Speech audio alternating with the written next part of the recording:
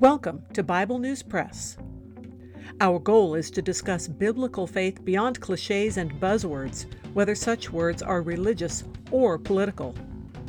Sometimes we sit around the table and fellowship. Sometimes we do a little time travel. It is all part of our journey with our Abba Father, who has given us the key to life. We do it with Jesus, and we do it together. Welcome. Hello, I'm Laura. I will be reading Psalm 76 from the World English Bible.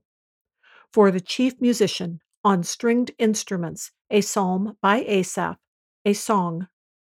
In Judah, God is known. His name is great in Israel. His tabernacle is also in Salem, his dwelling place in Zion. There he broke the flaming arrows of the bow, the shield and the sword, and the weapons of war. Selah. Glorious are you and excellent, more than mountains of game. Valiant men lie plundered, they have slept their last sleep. None of the men of war can lift their hands. At your rebuke, God of Jacob, both chariot and horse are cast into a dead sleep. You, even you, are to be feared. Who can stand in your sight when you are angry? You pronounced judgment from heaven. The earth feared and was silent. When God arose to judgment to save all the afflicted ones of the earth, Selah. Surely the wrath of man praises you.